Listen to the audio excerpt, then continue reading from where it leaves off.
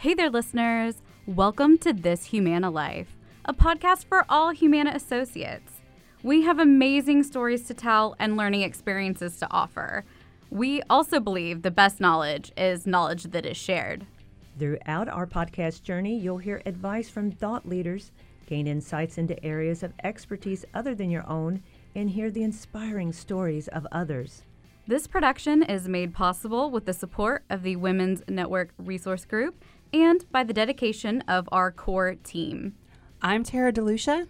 I'm Carmen Pantoja Evans. I'm Brittany Lemaire. And this podcast is produced by Melissa Nichols. We're looking forward to hearing what topics are important to you. Join the conversation in our Buzz group by visiting go/THL. Also, make sure to text the acronym THL to 239-355 to have new episodes sent straight to your mobile Thursday morning.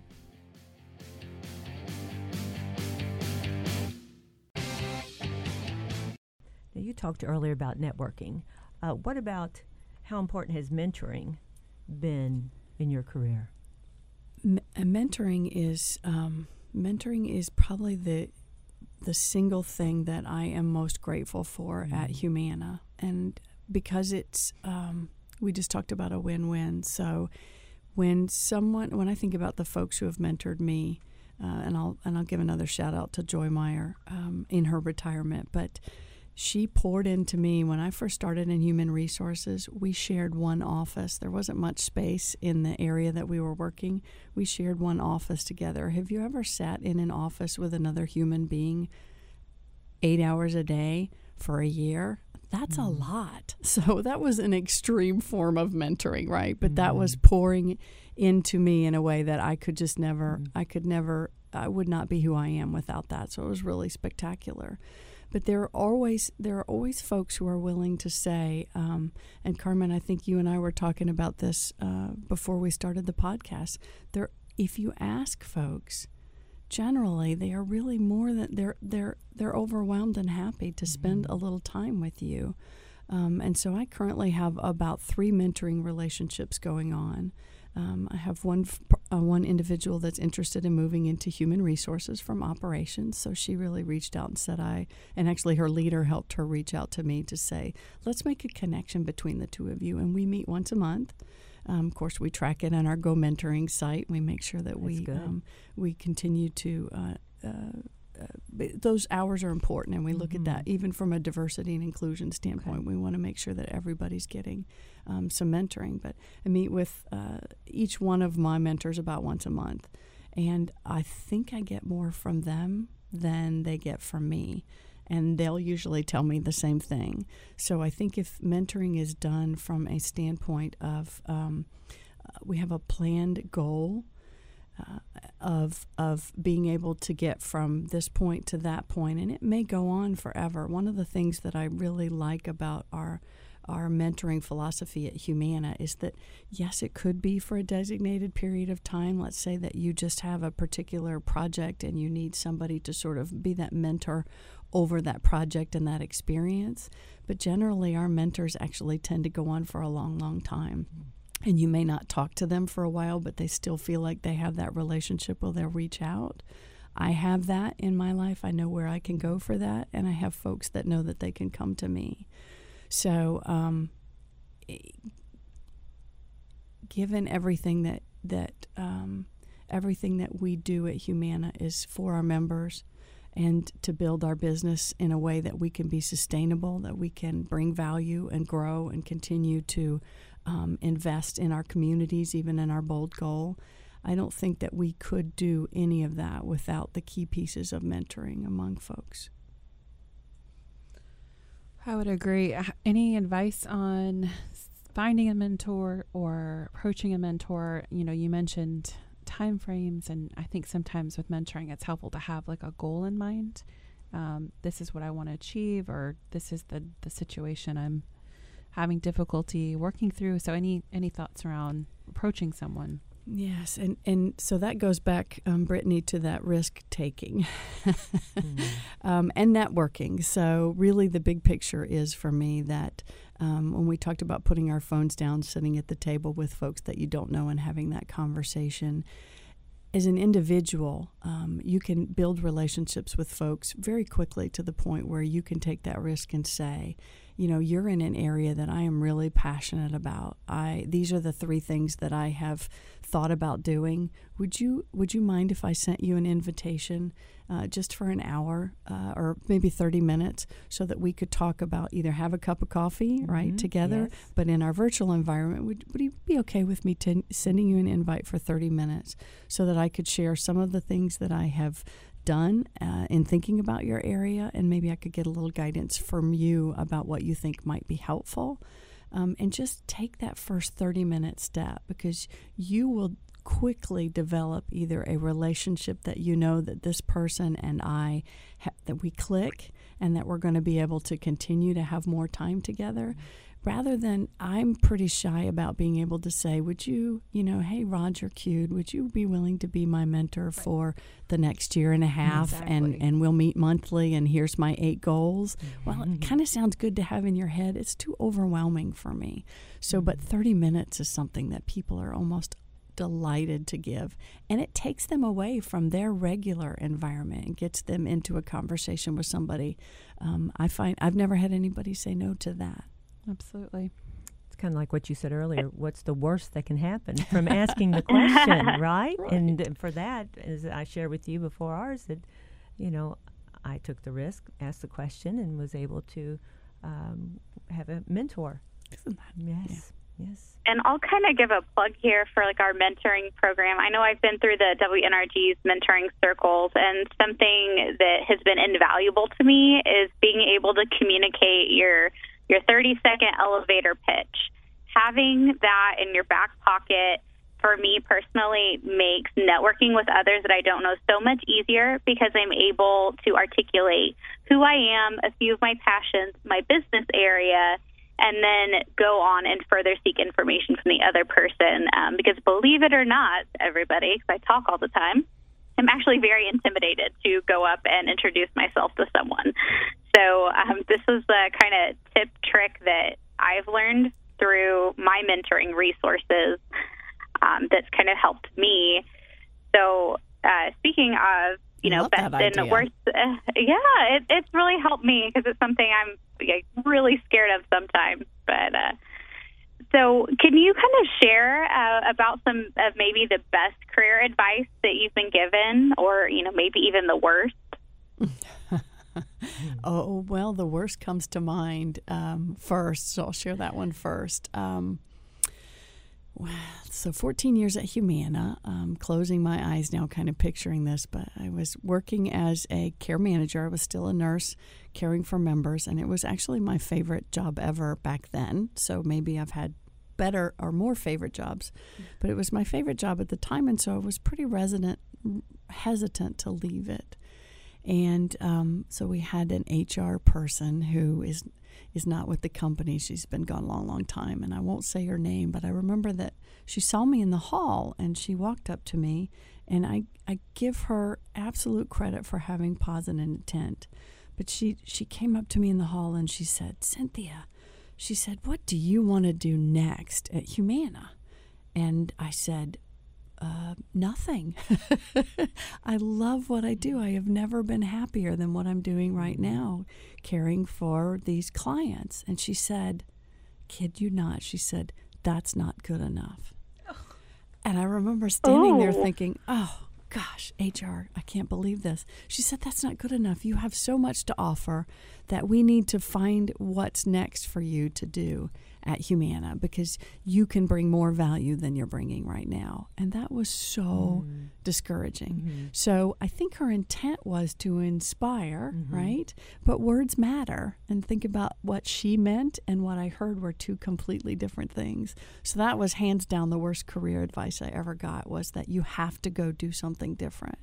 And if you think about the 48,000 associates that we have at Humana, some of them are truly happy with exactly what they're doing right now, and they are spectacular at it. And one of the challenges that we have as a company is, how do we celebrate that? How do we celebrate the folks who love what they're doing and aren't interested in doing anything else? So many of our podcasts, so many of our conversations are about how do you get to develop, how do you get to the next level. And so it's a passion of mine to make sure that we find a way to celebrate the folks who love what they're doing right now. Because sometimes we can feel a little less than if we're not moving around and we're comparing ourselves to folks who are moving every 18 months. I shared my story, but that doesn't mean that that's your story. Your story may be that I love this job and I want to make it better, and I want to share my feedback with my leaders so that they can continue to hire people to do this valuable work. Thank you. Oh, I am like raising the roof right now. I think that is such a necessary message for us to also be sharing. It's perfectly fine for you to love your job and do the best that you can and be happy staying there. That is perfectly fine. Yes, be proud of it. I love that you've shared that with us. Thank you. Welcome. And it's good to hear that from an HR person, right? Right. It's good. It's almost reaffirming in the event that you do want to stay where you are. You're totally satisfied where you are. That's what you want to pour into. That's what you feel like your skills are and you can contribute so much to. So that's good. I like that. So on the flip side, too, I think you talked a lot about your left turns, right turns. And I think that's something that comes up in conversation over the past couple years. But, you know, making the lateral moves instead of climbing the ladder, and the importance of those roles, even if they're not like technical promotion. So you did speak to that earlier in your journey, but maybe just some more insight on how you were okay with that. I'm so glad you asked that question because it's something I forget to talk about. A couple of times there have been opportunities where we've talked about me taking risk and enjoying that. The antithesis of that is also that I've had opportunities to take what you might consider a promotional position, but because the work was not what I wanted to do right then, I've actually said no to things that might be considered an upward movement, because I am so passionate about the fact that learning more. I think, Carmen, you talked about that earlier, being a learner. And this is an evolution for us at Humana. I firmly believe, and I'm speaking from my own heart here, I firmly believe that Humana will be successful because folks are willing to learn additional things and take a role on the left or the right. It's not that you have to move, but when you do think about what you want to do next, when you do think about what you want to do next, what is the work that you're going to be passionate about? If you find that answer, then the rest for me tends to fall in line. It's not everybody. One of my leaders, Vicki, told me once. She said, some folks are attracted or driven by the power or the title or that promotional activity. Some people are really, it's very important for them to have that compensation. They're looking for what's that next level of compensation that they can achieve. And then there's that third area where people are actually thinking most about what work would bring me the most fulfillment. And I remember she said that to me, and I thought, I think everybody I know wants that fulfillment. We may talk a little bit about a title, or we may speak about the importance of the great compensation that we have, and we're so good here at our company at being competitive and making sure that whatever job that you're doing, we know what's great benefits for you. I mean, 28 days of vacation when you first start at Humana. We have a great compensation team that does so well with that. So I kind of set that aside and think about what is the work that I'm most passionate about. And so those are the lateral moves that we talk about. And I wish maybe you guys could help me come up with a better word than lateral, because lateral seems to have maybe a negative connotation, and we can think about this a little bit, but moving into the work that you are most interested in doing next. It may be a little piece of what you're doing and you take it and grow it. So I think about the three of you. You have your day jobs, but you come here and you help do these podcasts and help the Women's Network learn more about other folks and what they've done. That's part of your passion. Mm-hmm. work that you're doing, that may grow. You will look back someday and say, wow, what I did here, Carmen and Brittany and Tara, what I did here, this created a space for me to do something else next that you might not even know about today. So you're taking those risks, you're doing those things, but you're also looking forward towards what is it I'd like to do more of. And thank you for saying that, because we absolutely love our podcast, and we absolutely love everyone that sits in the seat that you're in right now and shares their story. And like Brittany said earlier, Tara, we just want to share the knowledge. There is so much out there to learn, to know, and we just absorb it like sponges over here. We love it, and you're feeding us. So we love it just as much as our day job, for sure. Yeah. Do you have any questions for us? Yes, I have a question for the three of you. So I haven't listened to all of our podcasts that you guys have done, this Humana Life. One of the things that, but I've listened to many of them, and one of the things that I've never heard anybody ask you this question. So I'm going to toss out this idea for you guys to think about. What I think your listeners would really love to hear next is who's Tara, who's Brittany, and who's Carmen, and how the heck did you guys find yourself doing podcasts with the exception of me, some of the most influential, fun, compassionate, exciting leaders and individuals and associates around our company. So I think that your listeners are really ready and sort of interested in who you guys are, how you got to be doing this, and what your favorite takeaways have been from this, doing this together. So I'll volunteer, but you may have somebody better in mind, and I'm delighted with that. But I will volunteer. I'd love to interview the three of you and give you an opportunity to do a podcast talking about your experiences and in this journey in the podcast that you're doing for the Women's Network Group. Would you be willing? Yes. Flip the script. Wow. Flip the microphone. That's an honor. As soon as you finished talking, like my anxiety was like, ding, ding. Wait, ask us questions? No, yeah, that would be pretty incredible. Well, and we did a brief little kind of it was a different take on an episode that'll be coming out a little bit later this year, but we always start with a few of those icebreakers. And so we actually spent about 45 minutes with our podcast group, with Melissa, Carmen, Tara, and myself, and we went around the table answering questions. So in that episode, I think our listeners will get to hear a little bit different side of us whenever we're on, I guess, the other side of the mic, per se. Yeah. But that's something to look forward to, but absolutely love the idea and would love to bring that to life. It sounds like more of our journey. And which Brittany's talking about was, it was fun.